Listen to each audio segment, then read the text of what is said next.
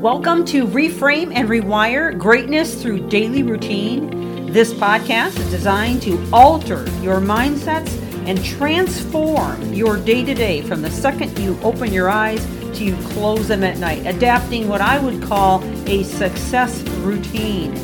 This series is liable to change your life, and it's never the big things that you do, but the littlest things you do every day that make the biggest difference. And now, on to the podcast.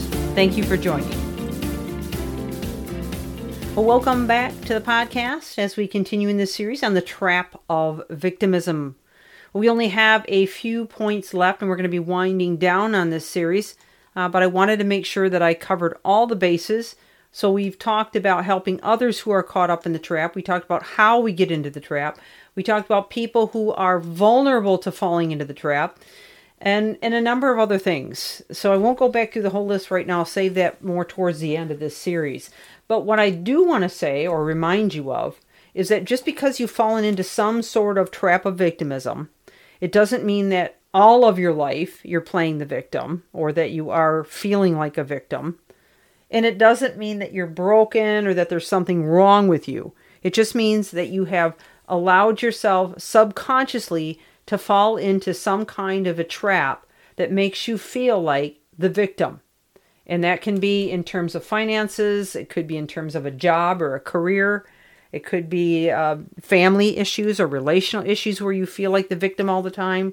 It could be the culture you live in or were brought up in. And in many cases, it could be abuse that you've suffered in your life that has made you slip into this trap of victimism. But the reason I call it a trap is because it's going to stunt you from any opportunity of growth to move forward and out of that. As long as you believe you're a victim and you behave like you're a victim, there's really no way out. There is absolutely no way out. And that's why I call it a trap. So it has to start in your mind. You have to start to believe, no, I am not going to be a victim to this. I am not going to be caught up in this lie. I am a victor. I am capable of rising above this. I can do this. I have the ability. I don't care if I break every record in my life, in my family, in my job, in my culture, in anything. I'm going to do this. I'm going to prove that I am better than this. And I'm going to rise above it. Nobody is going to put labels on me about what I am and what I'm capable of doing. That, my friends, is the key. And until you can convince yourself of that and realize it and live it, you will not see victory out of this. Okay?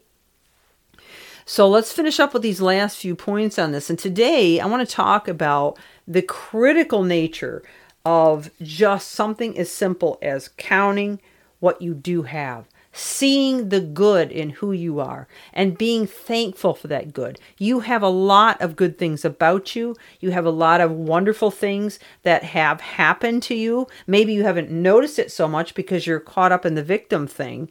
But if you stop for just a few minutes and think about what you do have, I mean, even if it's simple things, maybe you still have your eyesight. Okay, well, maybe you don't. All right, maybe you still have your hearing. All right, well, maybe you don't. Well, maybe you still have your arms and your legs. Or maybe you have family that loves you. Or maybe you have a place to live. Okay, maybe you don't. It doesn't matter. As long as you can find things to be grateful for. The sun still comes out, okay? You still are alive and breathing, or you wouldn't be listening to this right now, okay? So there's always things to be thankful for. Don't allow yourself to get caught up in what you don't have. Think about what you do have. Now, I'm just going to share some important pieces to this that make a lot of sense, and it will help you to understand why this is so critical, okay? Almost every society across the globe values gratitude and happiness as fundamental. But we have to find it within ourselves if we're going to be able to do it. So studies at the University of Montana found that when people expressed more gratitude, they tended to also report greater levels of happiness. This is significantly based on the way gratitude affects human relationships. People tend to feel more positively about themselves and others when they express gratitude and hear expressions of gratitude.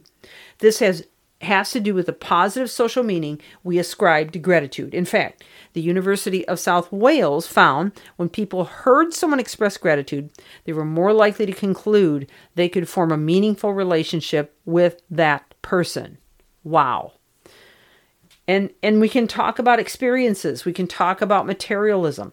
Gratitude and happiness are also related in terms of how we spend our time and money. Now, I'm not saying how much money you have or how much time you have, just how you spend what you have. Researchers at Cornell University looked at 1,200 examples of online feedback and found when people completed positive reviews about experiences, they were more likely to express happiness, more so when they completed reviews about purchases. Appreciating experiences requires deeper processing to reflect on and relive the event. So even something as simple as stopping for a minute to sit in the sunshine or in the shade, or pet your favorite pet, or spend time with your children or with a friend. In addition, we typically enjoy experiences with each other's, and the time together investment in the relationship can change everything. Okay? So critical. Gratitude and happiness is also related to each other in terms of materialism. In particular, a study at Baylor University found when people were more focused on owning and acquiring more things, they were less happy. All right? So it isn't about the things. It's not about the wealth. It's not about having things. I know a lot of very, very wealthy people that are miserable. They're fighting all the time with their spouses. They're miserable. They complain constantly. And many of them have a victim mentality. So it's not about wealth. Now, it's nice to have wealth. I'm not saying there's anything wrong with it. But unfortunately, it is not the key to happiness. Okay?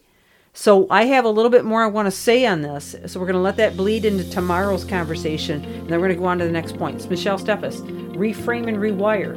Greatness through daily routine, including a daily regimen of gratitude. Think of at least 3 things today before you go to bed that you are grateful for and try to make a habit of it. Thanks for joining.